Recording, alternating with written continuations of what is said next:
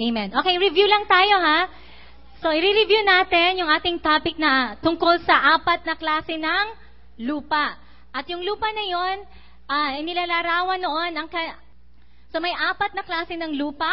Ano yung unang klase ng lupa? Ng puso? Ha? Matigas. Kasi yun ay nasa daan. Kung mapapansin nyo, pag kayo ay nasa bukid, di ba may daanan doon? Tapos laging naaapakan. So, namamatay na yung mga halaman doon. And then matigas.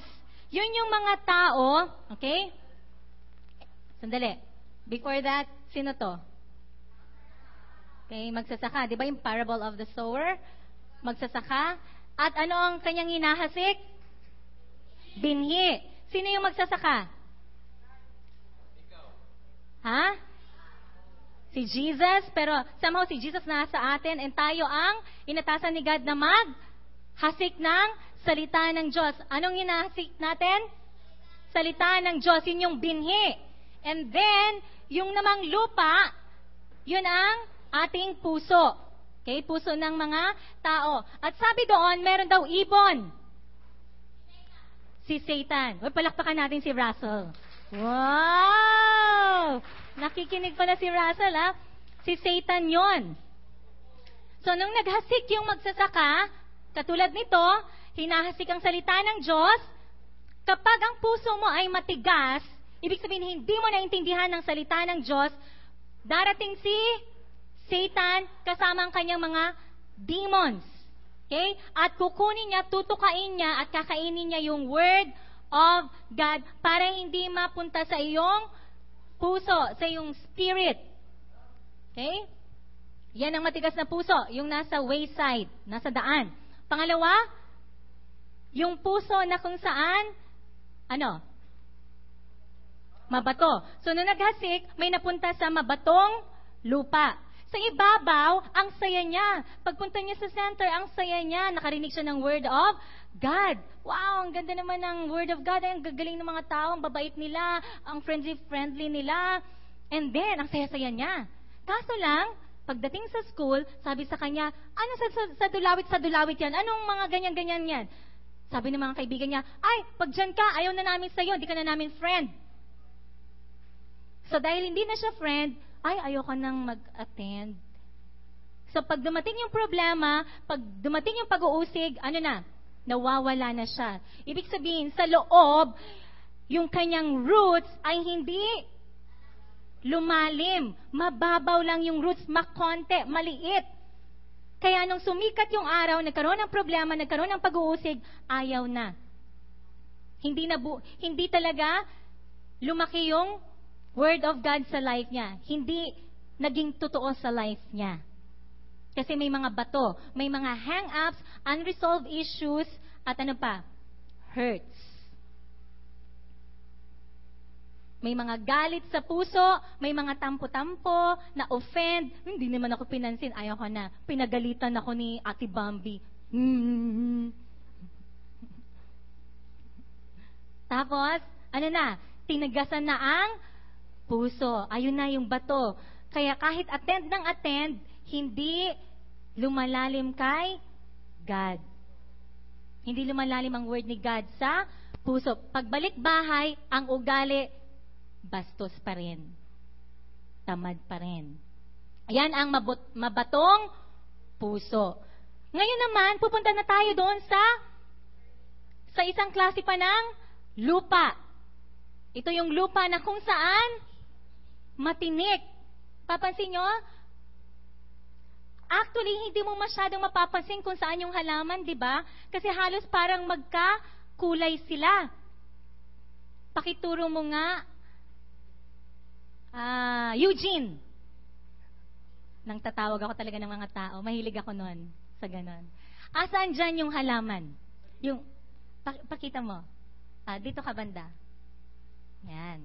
Yun yung halaman. Okay, pakituro mo naman yung mga tinik. Ayan. May green at merong brown. So sa palagay mo, ano yung mga tinik na yon? Mga mga mga bad influence, yung mga nakakasama po. Thank you. Mga nakakasama talaga yon. Okay? So example natin, tawagin natin si Kuya Henry at yung ating mga naggagandahan at nagwagwapuhang lalaki. Okay, fast. Yan. Para mas lalo nating maintindihan. Okay? Dito na kayo. Ayan. Sige. Ipagpalagay natin na si Henry yung salita ng Diyos. Okay. Naghasik ako ng salita ng Diyos. Paghasik ko, ito yung binhi, binhi. Okay? And then, anong mangyayari? So, napunta na siya sa lupa. Anong mangyayari? Okay, lalaki na. Lumalaki, nang lumalaki, nang lumalaki, nang lumalaki, nang lumalaki, nang lumalaki, nang lumalaki. Anong nangyari? Sino ang pwedeng mag-explain dito? Come on. Sino? Sheila, explain mo. Anong nangyari doon sa binhi? Napipigilan siyang lumago. Napipigilang lumago. Ng ano? Nung mga tao doon sa paligid. Ano tong mga tao sa paligid na yan? Yan ang mga tinik. Yan ang mga tinik. Tingnan mo naman ang itsura niya. Makakapamunga pa ba siya? Bakit hindi siya makakapamunga? MJ. Nakaharang yung mga tinik. Nakaharang yung mga tinik. At yung mga tinik, anong mangyayari? Natutusok sa halaman. Natutusok niya ang halaman. Pag natusok ka, possible na may matanggal sa'yo. Diba? So, tusok na tusok siya. Ibig sabihin, hindi siya makapamunga. Tingnan natin. I-check natin yung heart natin. Meron bang mga tinik sa buhay natin na kung saan hindi tayo makapamunga? Sa palagay mo, sino sa inyo ang tunay na ang buhay ay may bunga? Ibig sabihin, may nadadala ka kay Jesus Christ na souls. Ibig sabihin, yung character ni Jesus nagiging totoo sa buhay mo. Ibig sabihin, kumbaga, yung holiness nakikita sa life mo, yung peace, yung joy, yung love nakikita sa life mo. Sino makakapagsabi, mabunga siya? Taas ang kamay. Isa lang? Dalawa? Hindi mabunga? Hindi ka na mamunga? Okay, thank you. Kanina pa siya na Thank you. Okay? Walang kuripot dito. Lahat dito mga generous. Okay? Ikaw ba ay maraming tinik sa buhay mo? Pag-aralan natin ngayon, ano ba yung tinik? Kung matatandaan nyo, si Adan, nung nagkasala siya, di ba sinumpa siya ni God? Sabi niya, mula ngayon, ikaw ay magbubungkal ng lupa. Magtatrabaho ka. At sa pagbubungkal mo ng lupa, may tutubong mga tinik. Mga ligaw na damo. Sino sa inyong tatay niyo sasabing, ang sarap magtrabaho, amen, hallelujah, pagod ako, napukpuk ko ang kuko ko, amen. Wala, di ba? Mahirap magtrabaho, pinagpapawisan. May curse. Anong tumubo? Tinik. Mga damong ligaw at maraming tinik. Kaya kailangan mong magtrabaho ng trabaho. Ano ba yung mga tinik na ito sa ating buhay? Unang-una, kung babasahin natin sa Mark 4, ano bang ibig sabihin nun? Mark 4. Okay, basahin natin sa 19, 4:19. 18 na lang. Ang iba'y tulad ng napahasik sa dawagan. Ano yung dawagan? Mga matitinik na places. Dininig nga nila ang salita, ngunit sila'y naging abala sa mga bagay ukol sa mundong ito. Saan sila naging abala? Sa mga bagay ukol sa mundong ito. Naging maibigin sa mga kayamanan at mapaghangad sa iba pang mga bagay. Ano pat ang salita'y nawalan na ng puwang sa kanilang mga puso, kaya't hindi sila nakapamunga. Okay, RJ and the rest, pwedeng pakikuha yon. Pakibigyan yung bawat grupo, bawat row ng mga tinik para ma-feel nila. Sino may mga paa? Eugene, ikaw. At saka si Mark, pakibigyan yung mga tao. Dorothy, go move. Agay. Sige. Pakibigyan sila. I-touch nyo yung tinik. Okay, go, move. Yan. Wow! Yung iba dito sa kabilang side, April, pakikuha mo. Ayan. Para sa'yo. Para sa'yo yan, okay? Sige, bigyan mo sila. Feel mo ang tinik. Actually, di ba si Jesus, hinampas pa na ganon. Nilagyan siya ng koronang tinik, hinampas pa sa ulo. Di ba, Luis? Okay. Sa isang row, isa lang. Okay? Paki-feel mo nga. Paki-feel mo yung tinik. Ayan. Paki-feel. Yan. So, yung lupang matinik, alam mo ba na ang pusong yon, ang taong yon, tingin, sandali. Hawakan mo na. Sige, i-feel mo yung tinik. Masakit? Masarap bang matinik? Sino sasabi dito? Tinik, halika. Ha? Si MJ, inaamoy-amoy pa. Okay, ready na? Na-feel nyo na? Ano ba itong thorny soil na to? Ano ba itong matinik na puso? Ha? Itong thorny soil na ito, good soil. Kasi lumaki, di ba? Somehow, nabuhay yung seed. Nakatumubo yung seed. Good soil siya. Ibig sabihin, uma-attend siya ng cell group, nag-church, excited siya kay God. Diba? Pag narinig ang word ni God, ang saya niya.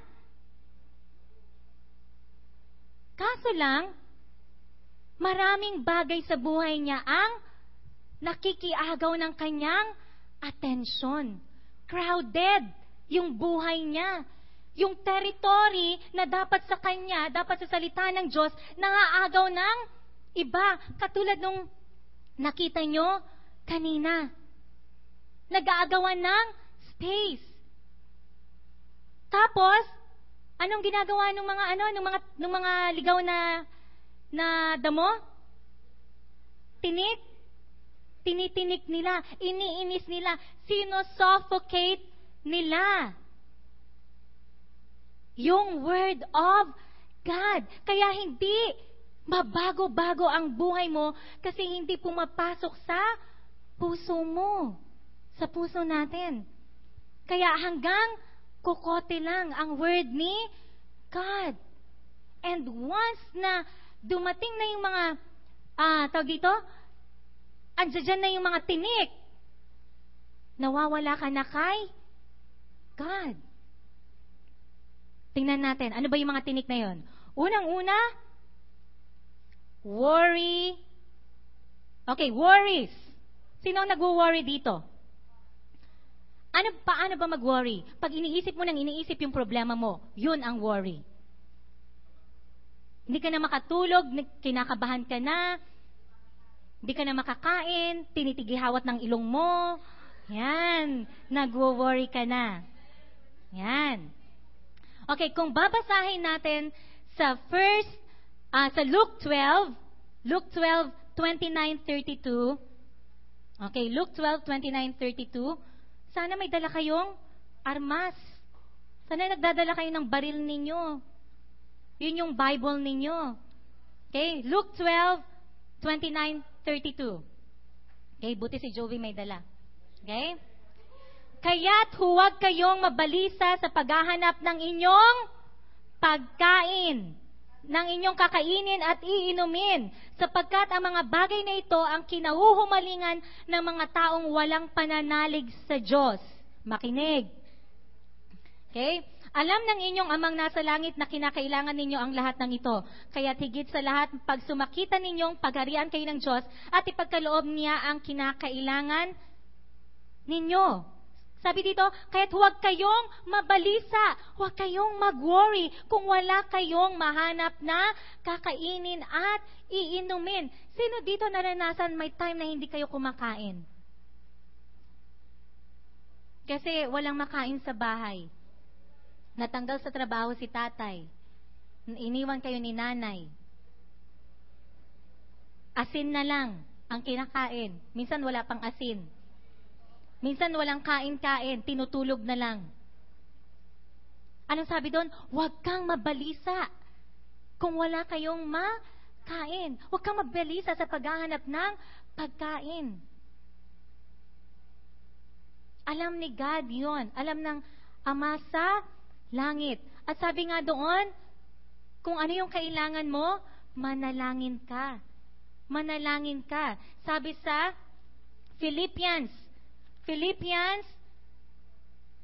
4:6, huwag kayong mabalisa patungkol sa anumang bagay. Sa halip, ipaalam ninyo ang inyong mga kahilingan sa Diyos na may pasasalamat sa pamamagitan ng panalangin at ng panalangin may paghiling. Instead na mag-murmur ka, magreklamo ka ng magreklamo, manalangin ka. Instead na sabihin mo, walang iyang buhay naman na to, di mag-pray ka kay God. God, wala kaming makakain pero naniniwala ako, ikaw ang aming great provider. Hindi maikli ang kamay ng Diyos para abutin ka. Ang tanong, may tiwala ka ba? Masyado tayong mareklamo. Sabi natin, God, hindi mo naman ina-answer yung prayers ko. Ikaw, sumunod ka na ba? Parang ang laging question natin, parang ang laging sinasabi natin, God, ikaw ang mali, ako ang tama. Parang sinasabi mo, mas matalino ako sa iyo, God. Hindi mo alam ang nangyayari sa life ko. Ang tanong ni God, nandito ka ba nung nilikha ko ang dagat? Nandito ka ba nung nilikha ko ang foundation ng earth? Nandito ka ba nung nilikha ko yung buhok mo?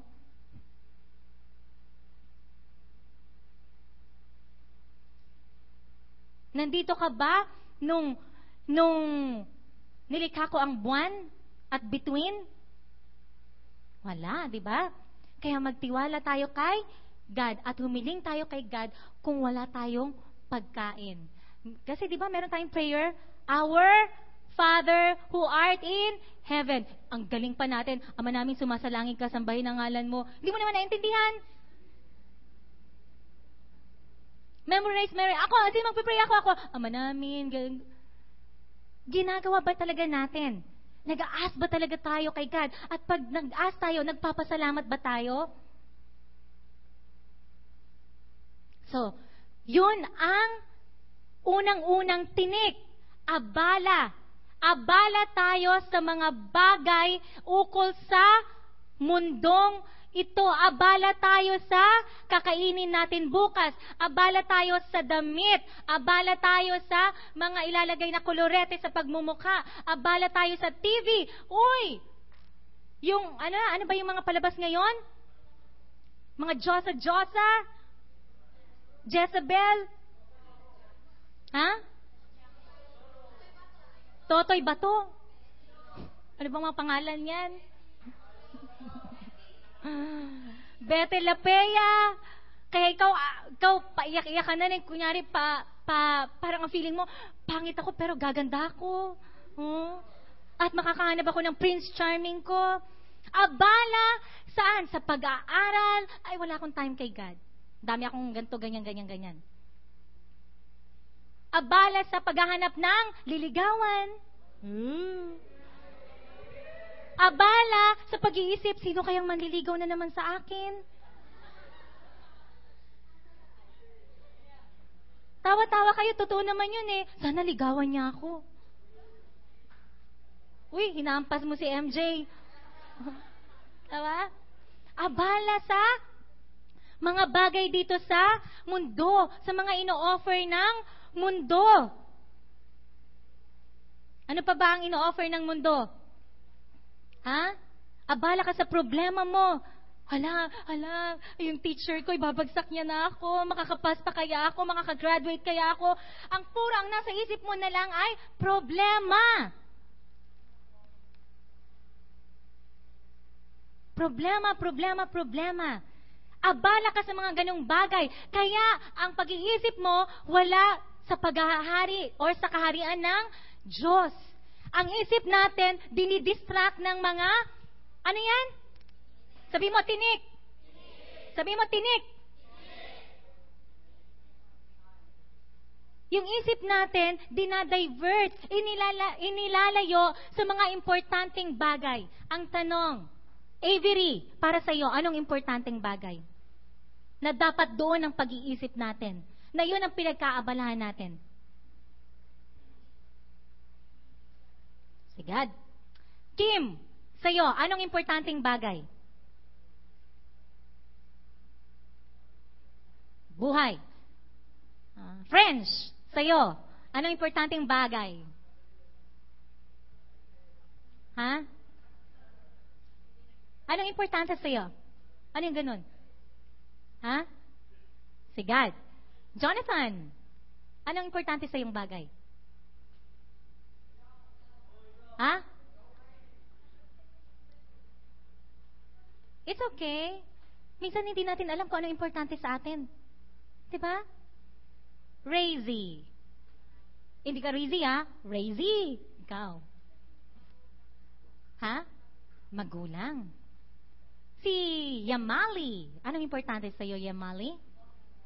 Si God. Julius. Anong importante sa iyong bagay? Si Julius? Hindi. Tinatawag ko yung pangalan ni Julius. Kayo naman. Ang sabi niya si God. Kayo. Julius. Si God. Pero kung ang importante sa atin si God, sino ang kumukuha ng time natin more?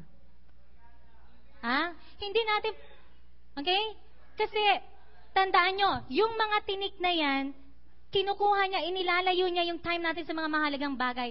Ang mahalagang bagay, yun yung mga bagay patungkol sa kaharian ng Diyos. Ano yung kaharian ng Diyos? Yung kaharian ng Diyos ay kung saan si God ang hari. Si God ang nasusunod.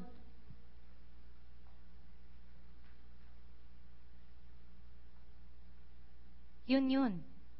At sabi sa Bible, maging handa ka sa pagbabalik ni God.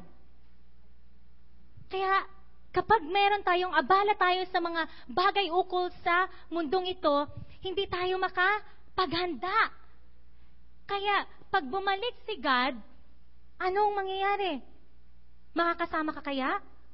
O maiwan ka dito sa lupa? At mapaparusahan, mararanasan mo yung tribulation. Handa ba tayo?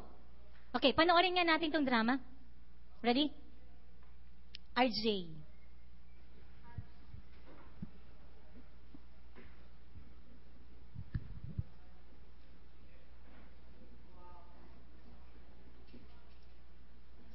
Ready? Action.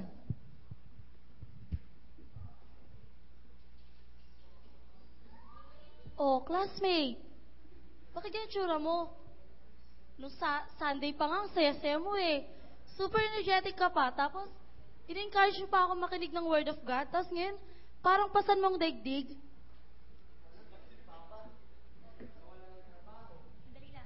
Ay, meron na po, tita. Meron na po. Sorry. Di kasi si Papa, nawalan ng trabaho, nasisante siya. Tapos, hindi ko alam kung anong kakainin namin. Saan kami kukuha? Hindi ko nga alam kung makaka-college pa ako. O makakapag-aral pa kaya ako.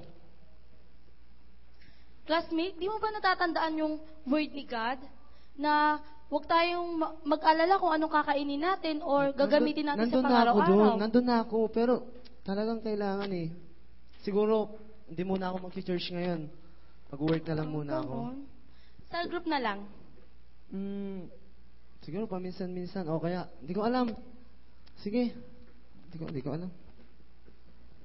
Ito Kita niyo yun? Nung una, siya pang nang-i-encourage. Ngayon, siya na yung wala. Bakit? Because of yung mga tinik. Worry ng worry patungkol sa kakainin nila, patungkol sa mga bagay na gusto niyang gawin para magkaroon ng pera. Kaya nga sabi sa Lucas 21:34-36, mag-ingat kayo. Sino mag-iingat? Tayo. Mag-ingat kayo na huwag magumon sa katakawan. Sinong matakaw din eh? Katakawan.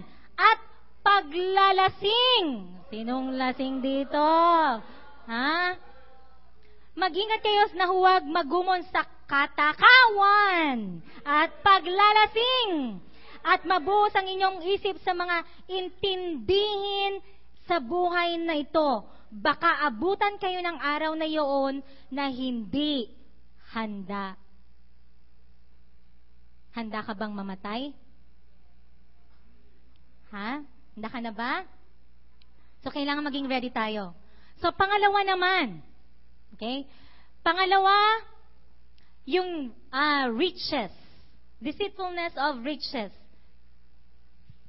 Iniibig mo na yung kayamanan. Kumbaga, andun na yung maibigin sa mga kayamanan. May mga taong maibigin sa kayamanan. Panoorin din natin to. Uy, asan na kayo? Di pa kayo handa? Okay, continue tayo. Delikado ito. Kasi sabi sa 1 Timothy 6:9, okay? 1 Timothy 6:9, sana may Bible kayo. Para kayo ang mga nagnanasang yumaman. Sino gusto maging mayaman? Yes! Sino gusto dito? Poor lang. Sino gusto niya forever? Squatter. Forever. Isang beses lang kumain sa isang araw. Wala, di ba? Sabi dito, ang mga nagnanasang yumaman. Kunyari ka pa, gusto mo naman. Ang mga nagnanasang yumaman sa anumang paraan. Tandaan mo anumang paraan. Whether masama o mabuti, basta, yayaman ako. Sabi niya. Okay? Ang mga nagnanasang yumaman sa anumang paraan ay saan daw? Mahuhulog sa tukso. Mahuhulog ka sa tukso at sa bitag ng masasamang hangaring magtutulak sa kanila sa kapahamakan. So, ang kaduluduluhan ng pagnanasa nating yumaman, kahit sa anumang paraan, mahuhulog sa kapahamakan. Sapagkat ang pag-ibig sa salapi ay siyang ugat ng lahat ng kasamaan. Dahil sa paghahangad na magkamal ng salapi, may mga nalayo sa pananampalataya at nasadlak sa paghihirap ng kalooban. Bigo. Kaya nga 'di ba? Hindi masamang magkaroon ka ng desire yumaman. Hindi naman gusto ni God sa atin na mahirap tayo. Kaso lang, yung paraan ng pagyaman. At saka ang sabi dito, hindi, masama bang pera? Hindi. Ang masama, kung iniibig mo yung money. Yun ang masama. Iniibig mo ang salapi. Dinudiyos mo na ang salapi. Sabi din, sapagkat ang pag-ibig sa salapi ay siyang ugat ng lahat ng kasamaan. Tingnan mo, may nag-aaway-away sa lupa, magkakamag-anak, magpapatayan sila, magtatagaan. Lupa ko to! Akin to! Pugutin ko ulo mo. Di ba? Away-away, si tita, si tito, pati mga anak, nag-aaway-away na sila sa lupa, sa bahay, sa pera, sa mana. Pero iyon ay nagdadala sa kanila sa kapahamakan. Yung iba, naloloko pa nga eh. Kasi ang heart nila sa salapi, sa pera. Gusto kong maraming pera, kahit mandaya ako, kahit lokohin ko pa sila, basta marami akong pera. Kahit ibenta ko pa katawan ko, yung iba ganon. Kumakapit ang tawag doon sa patalin, yung iba sa bakla.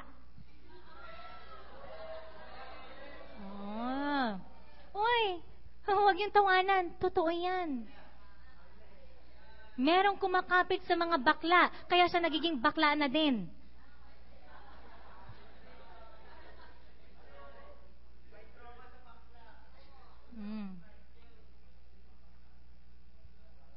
Okay, panoorin natin to.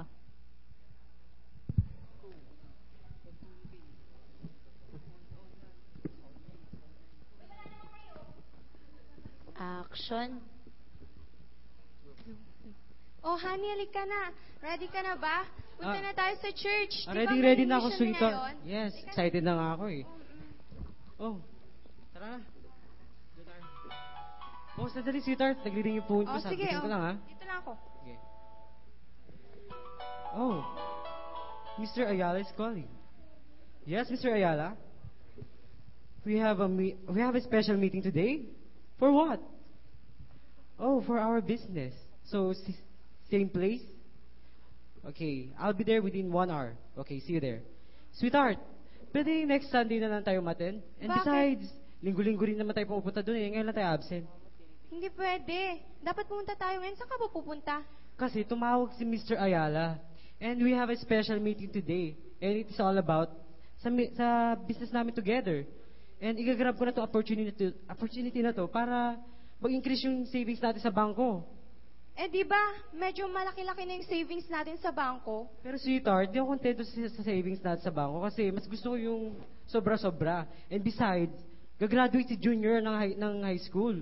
So, alam mo naman pag college, mahal ang tuition, di ba? Mamumulubi talaga tayo. Kaya gusto ko lang ma-secured yung daily needs natin at saka sa future ng mga anak natin. Ah, ganun ba? O sige, punta ka na kay Mr. Ayala. Kita na lang tayo sa bahay. Next Sunday na lang tayo umattend. Oh, sige. Sige, ingat ka ha. Oh, sige, sweetheart. Pasok ka na. Hindi pwede. Nagsarang bangko, hindi pwede. Oh, Mare, bakit? Ang pera ko doon. Pare, Oh, yung bangko nagsara na. yung bangko? Yun nga, yung bangko. Yung pinagulugan ko ng mga pera ko? Ano yung pera? Sige, pare, punta mo na ako Oh, man. sa mister ko. Paano na yung mga pera ko sa bangko? Paano na yung pamilya ko? Saan ako kukuha ng panggastos namin sa araw-araw? Si Junior, magka-college na ako maghanap ng pang-tuition niya. Paano na yung future ng family ko? Wow, malakpak naman dyan. Okay. Okay, pangalawang tinik, yung deceitfulness of riches.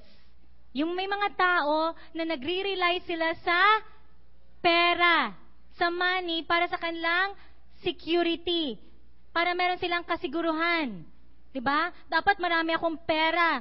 Secured ako pag marami akong pera. Pero, diba, sabi nga, ang pera nananakaw. Dapat tayo mag-impok sa langit at hindi sa lupa ng kayamanan. Gamitin natin yung money na yon para sa kaharian ng Diyos. Para yun merong eternal value, investment. So merong tayong, sometimes sa mga tao, merong tinatawag na false sense of superiority. Ang yabang pag maraming pera. Nakarely sa pera. False sense of security and false sense of success. 1 Timothy 6:17. Okay, sabi dito sa 1 Timothy 6:17, sabihin mo sa mga mayayaman na huwag magmataas. Huwag silang umasa sa kayamanang di mananatili, kundi sa Diyos na masaganang nagkakaloob ng lahat ng bagay sa ating ikasisiya. Ay, Manilyn, meron tayong The Light. Okay, play natin to. Itong taong to, nagre-rely sa kanyang kayamanan. Sabi niya, hindi mo na ako kay God. Magpapakasaya mo na ako sa mga babae. Asan na? Ayan. Ayun, kamukha nyo. Ayan. Ayan. This man thought he had everything. Kala niya, meron na siyang lahat. The scripture said, and I will say to my soul, soul, thou hast much goods laid up for many years. Take thine ease, eat, drink, and be merry. But God said unto him, Sabi niya, thou fool, hangal. this night Ngayong gabi, kukunin ko ang gold shall be required. kaluluwa mo. It is appointed unto men once to die, but after this, the judgment. Okay, But we are all as an Yan. unclean thing. Pause. And Okay, tingnan mo yan. Mapupunta din tayo dyan someday, di ba? Pero yung lalaking to, saan siya naka-rely? Saan yung kanyang dependence? Sa pera. Sabi niya, marami akong pera, maraming taon, sa mga taon na yon, ang gagawin ko, magpapakasaya ako, iinom ako, marami akong bababaihin, aasawahin, ganyan. Pero ano sabi ni God? Hangal. Ngayong gabi, kukunin ko ang kaluluwa mo. At saan siya punta? Sa impyerno, wala siyang time kay God. Dami siyang excuses. Next time ka na, God, magpapakaligaya ako! Sasabihin niya. Doon muna ako, papakaligaya ako sa pag-inom, sa pagdadrugs, sa pambababae, at kung ano-ano pa. Kaya nung namatay siya, napakinabangan niya pera niya? Hindi.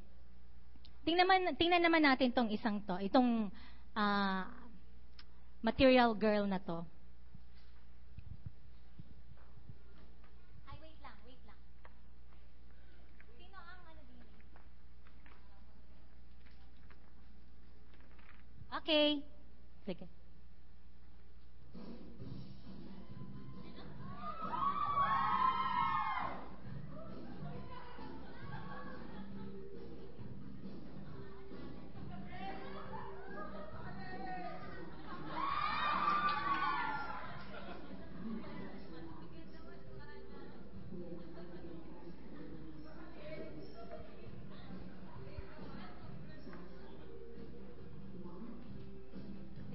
Pakilakas lang.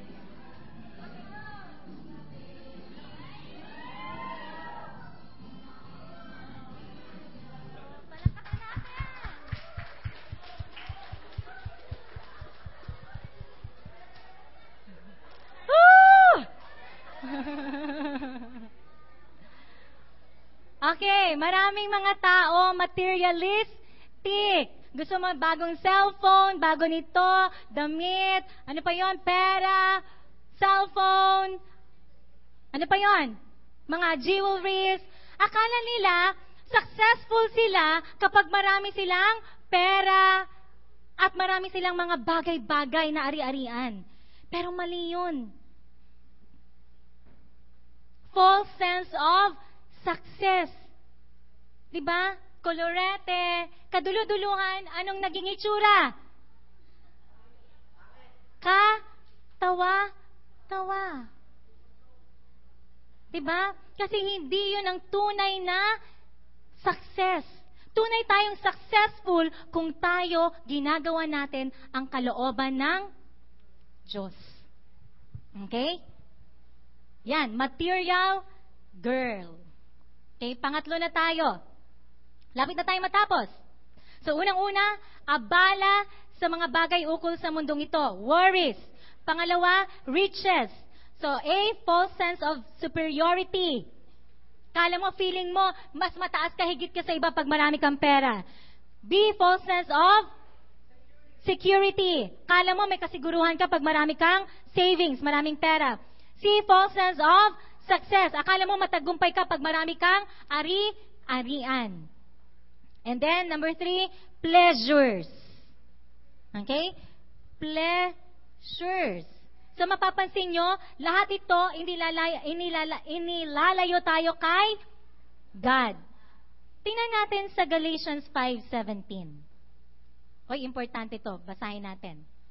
Galatians 5:17.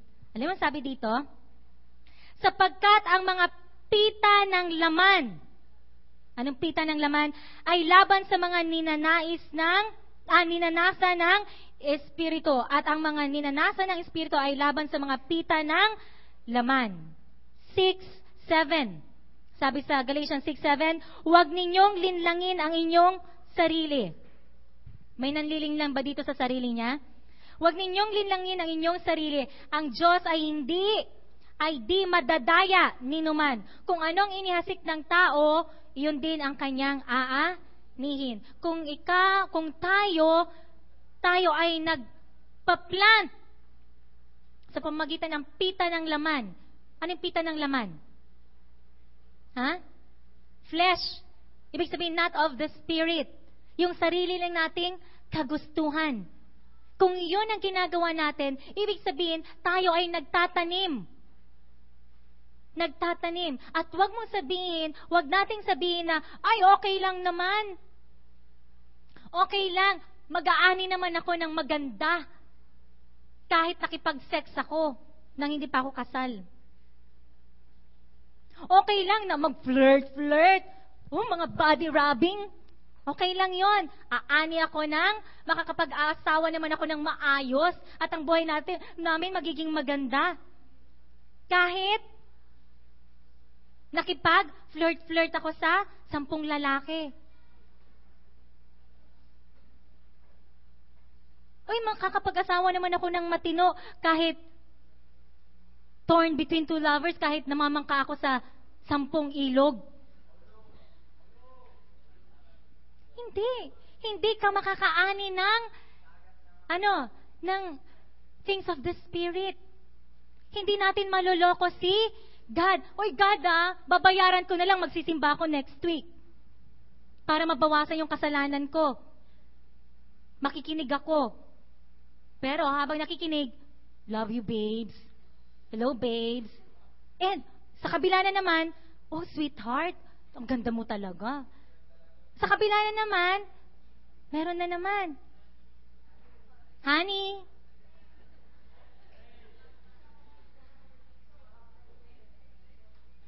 pleasures of this life.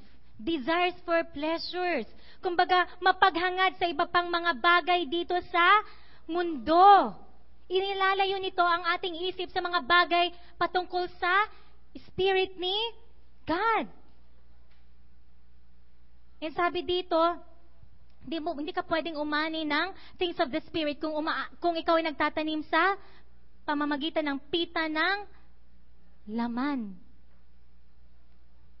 At yung mga kunyaring pang-sisidus ng lalaki, o mga lalaki naglalast sa isip patungkol sa mga babae, o tinitingnan pa yung mga pictures na mga bold, tapos sa TV, tapos sasabihin mo, malinis ang aking isipan, mas screen ko din yan. Hindi. So, kailangan hindi tayo paloloko sa mga desires for pleasure. Mapaghangad sa iba pang mga bagay sa mundo. Hindi kontento. Hindi kontento sa utos ni God. Gusto pa yung ibang bagay. Adriel, kontento ka na ba sa buhay mo? Hindi pa. Parinig ng boses? Hindi pa. Meron bang mga tinik sa buhay mo? Ano yung mga tinik? Ano yung mga tinik? Worries. Pangalawa? Riches, deceitfulness of riches. And pangatlo? Pleasures. Gusto mong maghangad pa ng more. At yung makalaman. Huwag mo sabihin innocente ka, ha? Ano mga sinabi ko?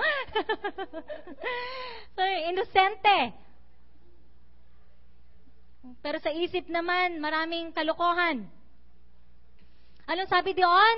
Kung gusto nating maging matabang lupa, kung maraming umaagaw ng atensyon natin kay God, kung maraming tumitinik sa word ni God sa life natin, anong dapat gawin sa tinik? Bunutin. tanggalin. Diba si Jesus, sabi niya sa Galatians 3:13, "But Christ has rescued us from the curse pronounced by the law when He was hanged on the cross. He took upon Himself the curse for our wrongdoing." Yung curse na sa atin, kinuha na ni Jesus Christ. But the thing is, meron pa ring mga tumutubo kasi pinapatubo. Imagine mo, merong garden. At yung garden na yon, yun ang buhay mo. Anong meron sa garden mo? Baka hindi na nabubungkal, tumigas na.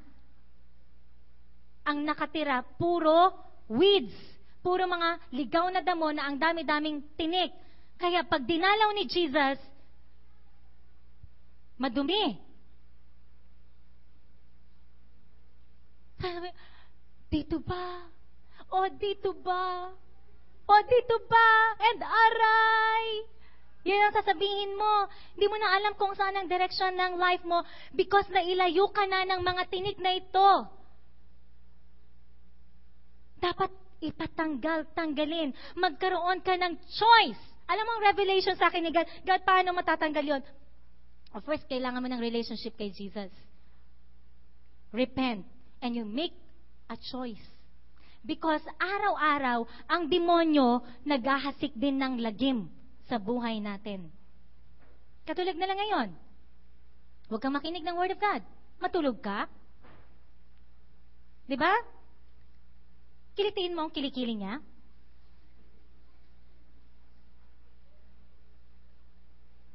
Naghahasik siya ng lagim sa buhay mo. At sabi mo naman, tapos, makailang araw, makailang minuto lang, gulo-gulo na naman ang buhay mo. Sa labas, tawa-tawa ka, yabang-yabang, gaganong-ganong ka, pero deep inside, dumudugo ang puso mo. Ang tingin mo sa sarili mo, ang baba. Bakit ano? Hindi makapasok ang word ni God. Ibig ko sabihin, hindi sa hindi makapasok, nakapasok, pero natitinik. Hindi ka makapamunga. At sabi sa Bible, nakakapagbigay tayo ng glory kay God kapag tayo ay namumunga ng marami.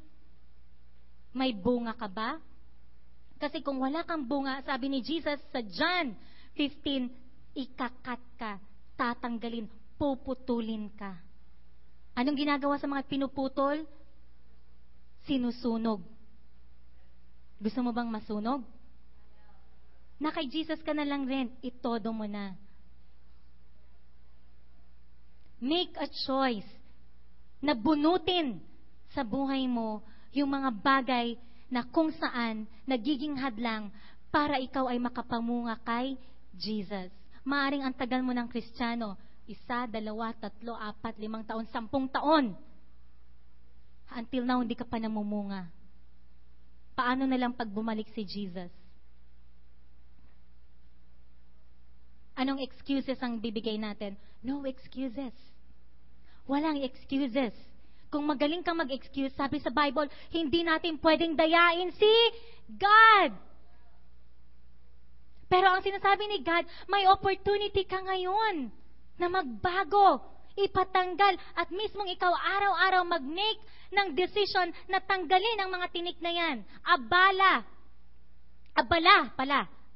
sa mga bagay ukol sa mundo, mga TV, telebabad sa TV, kulang na lang isaksak ka sa loob ng TV. Diba? Nangangaway ka pa pag nililipat ang channel. Parang magpapatayan na kayo dahil lang sa TV. At madaling mag-init ang ulo pag walang pera. At ano pa? Ang gusto yung mga kasikatan. Panoorin natin to.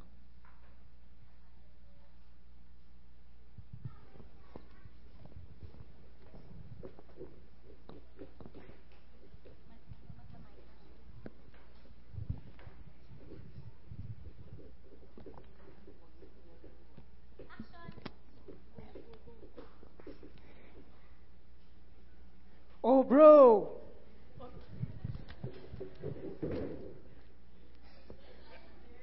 Kumusta ka na, bro? Ayos na ayos, busy ka ngayon, Oo naman.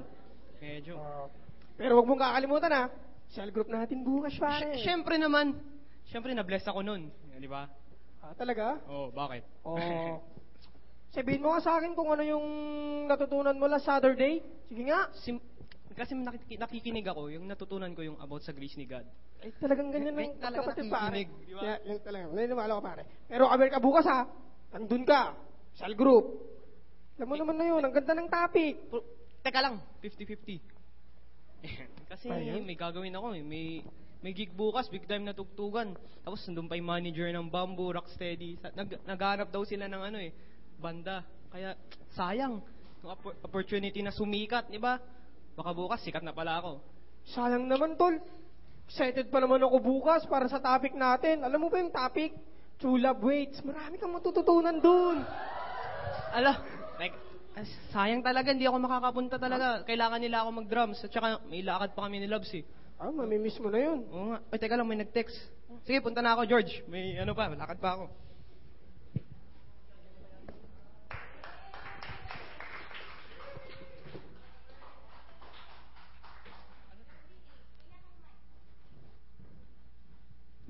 Ikaw, ano yung mga excuses mo? Ha? Ano naman ang mga tumitinik sa salita ng Diyos sa buhay mo? Ito ba ay worries? Pangalawa, riches? Pangatlo, pleasures. Mas gugustuhin mong magpakaligaya mo na at kunin yung mga ini-offer ng mundo. Yun ang mga tinik. Pero kung gusto mong ipatanggal, sabi dito, huwag mag-compromise. Do not compromise or allow thorns to remain. Huwag kang makipagkasundo. Okay, pangalawa, fight hard to uproot anything that competes with God. Kailangan mong lumaban. Hindi ka po pwedeng, sige na lang, lagi ka na lang. Pag sinabi lang sa'yo na, huwag ka muna umattend, muna tayo, inuman. Hindi ka na naman attend. Hindi mo nilalabanan. Pag tinamad ka, sabi mo, hindi, manood ka na lang ng TV. Manood ka na lang sa CSI. O mamalengke ka muna. O maglaba ka muna. Ay, gumawa ka muna ng mga assignments, ganyan. Tapos makakatulog ka na, hindi ka na makakabasa ng Word of God. So, anong nangyayari sa garden mo? Naghahasik naman ng demonyo ng mga binhi na kung saan tutusok sa salita ng Diyos sa life mo upang hindi ka makapamunga. I hope tumimo sa heart mo yon. And hindi mo pwedeng pagharap mo kay God, sasabihin mo, God, hindi ko alam yung mga God, dapat sa langit ako. Bakit dapat sa langit? Kasi God, mabait ako. Ano naman ginawa mo kay Jesus? God, si Jesus, I love Jesus, God. Pero nasaan ka ng mga time na dapat nasa church ka o dapat nasa cell group ka? Ay, kasi God,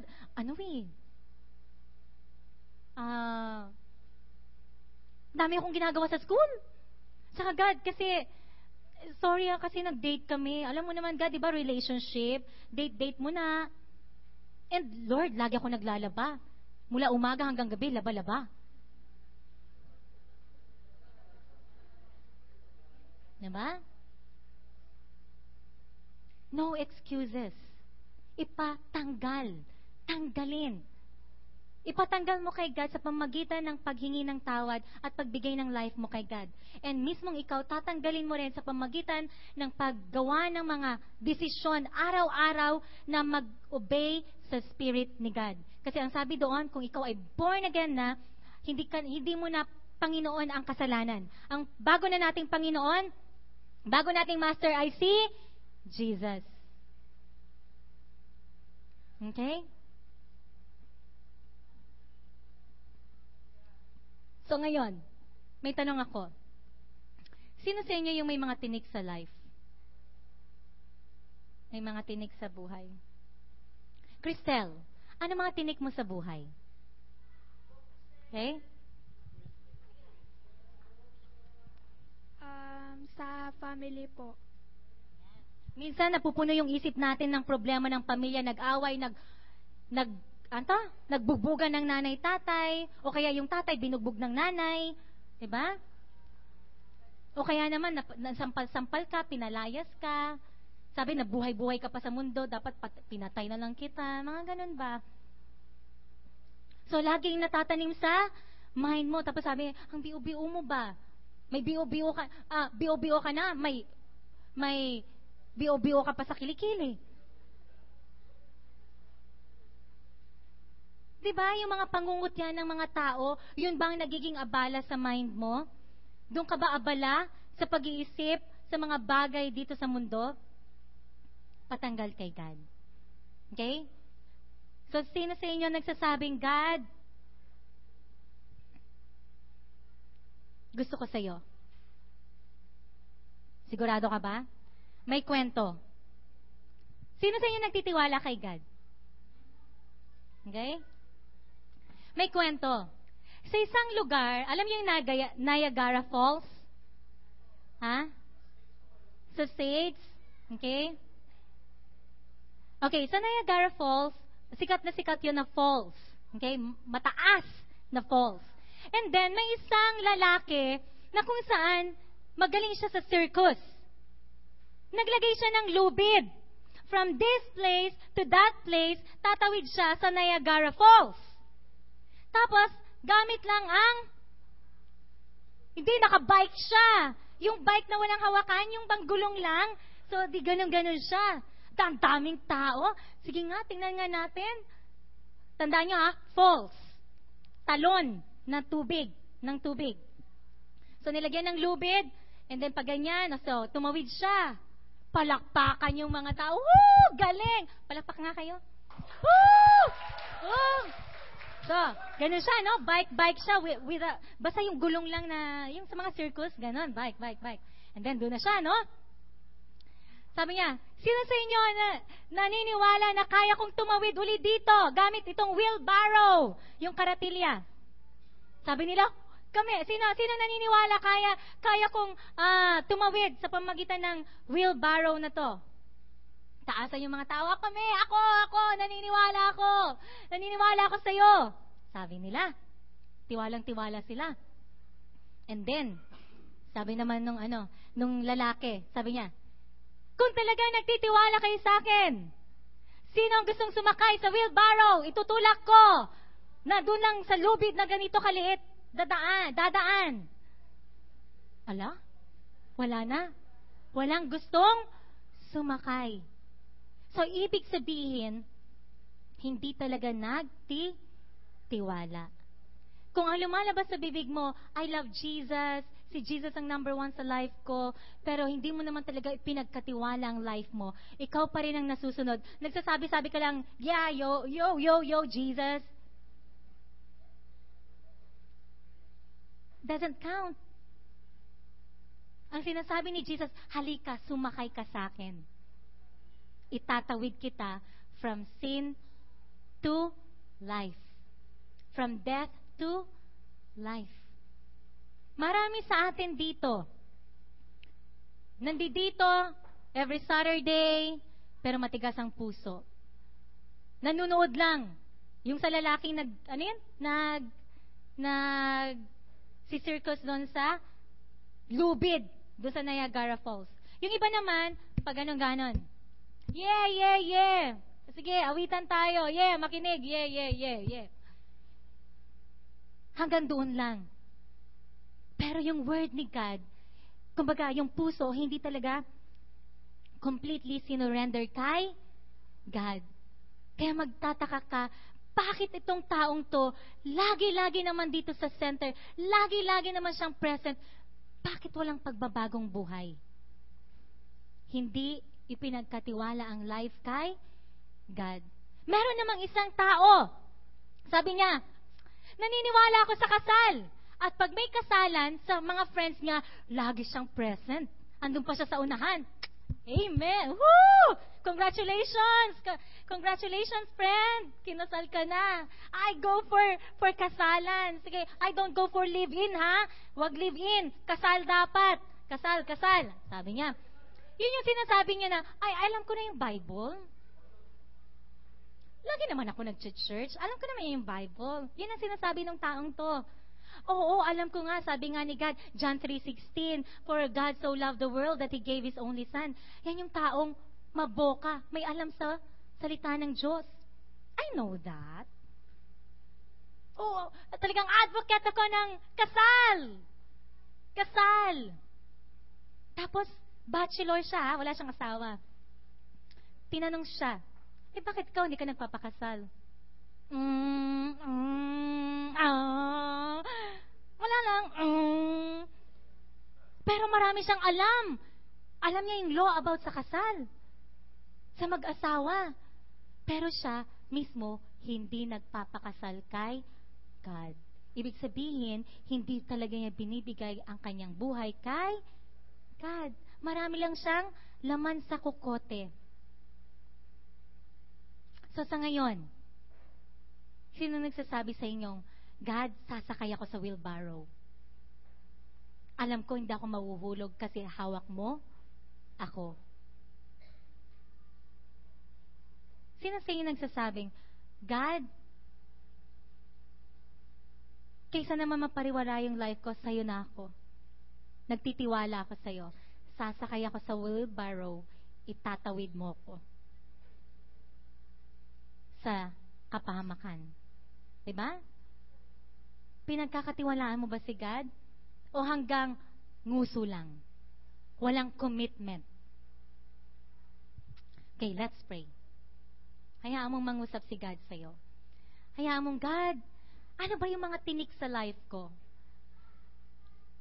Lord, ayaw ko na nitong mga tinik sa life ko na to. Lord, saan ba ako abala sa mga bagay sa mundong to? Abala ba ako sa babae, sa mga problema sa pamilya namin, abala ba ako sa pagkakamal ng salapi para magkapera? Alalang-alala ba ako paano ako magkakapera? God, masyado ba akong materialistic? God, anong umahad lang sa buhay ko para magbunga ko? Ang tagal ko ng Kristiyano pero pantot pa rin ako. Parang bansot pa rin. Walang bunga. Ang gusto mo, God, yung magbunga ko. And gusto ko yung will mo. I wanna obey yung Spirit. Help me to obey the Spirit of God. Salamat na pinalaya mo ako sa kasalanan. Lord, touch my heart. And sa araw na to, sinusurrender ko yung buhay ko sa iyo.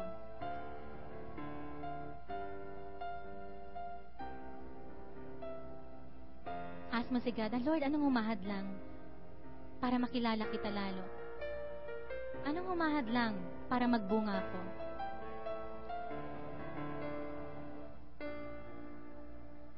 Masyado ba ako nag-worry sa pera?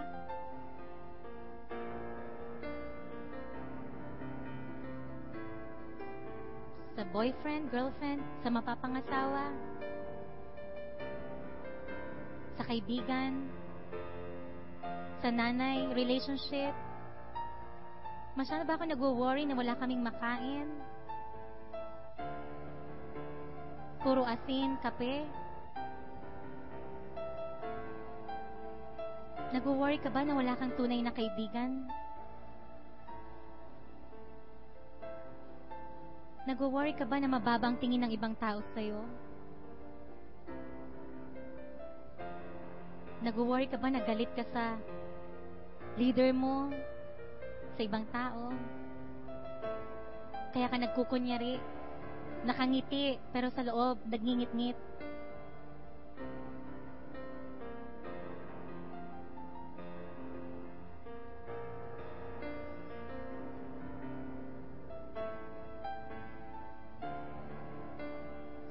Hindi mo palalagpasin ang opportunity ngayon na i-surrender yung life mo kay God. May time si God para sa'yo. Ang tanong, may time ka ba para sa Kanya?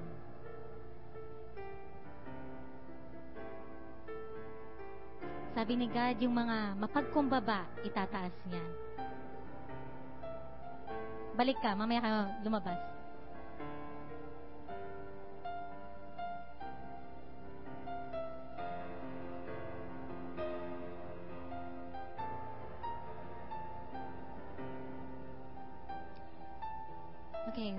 I'm gonna pray. Lord,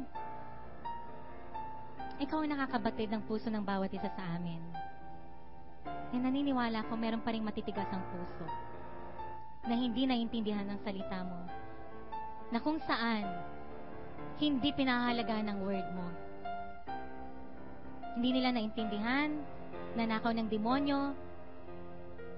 I pray, God, na basagin mo ang mga pusong yun. I pray, Lord, na mawasak ang mga pusong yun.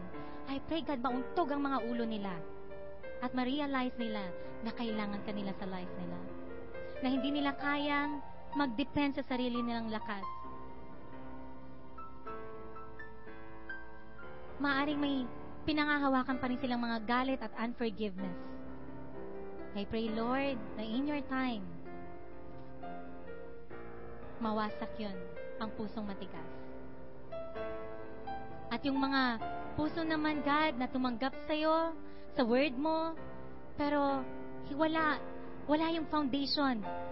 Mababaw ang mababaw ang soil. Hindi nakaugat ng malalim. Kaya madaling namatay. I pray, God, na yung mga taong yon ay maging committed sa'yo. I-deliver mo sa mga hurts, sa mga hang-ups, sa mga unresolved issues sa life nila.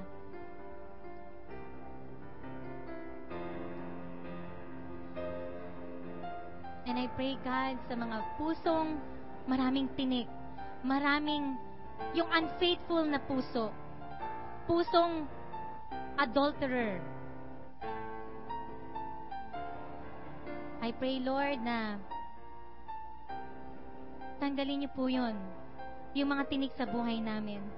At once na matanggal mo, tulungan mo kami, God, to make the decisions every single day na mag-obey sa'yo. Obey ang spirit mo, hindi yung flesh namin. Matakaw ba kami, God?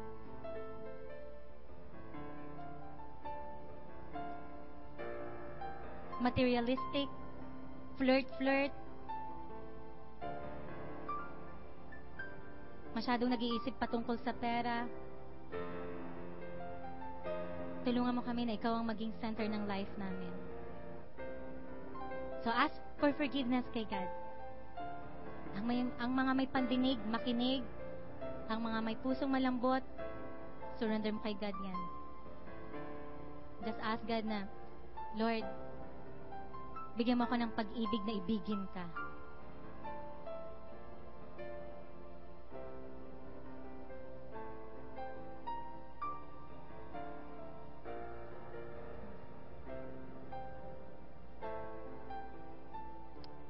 Lord, thank you, God. Thank you sa opportunity na binigay mo sa amin.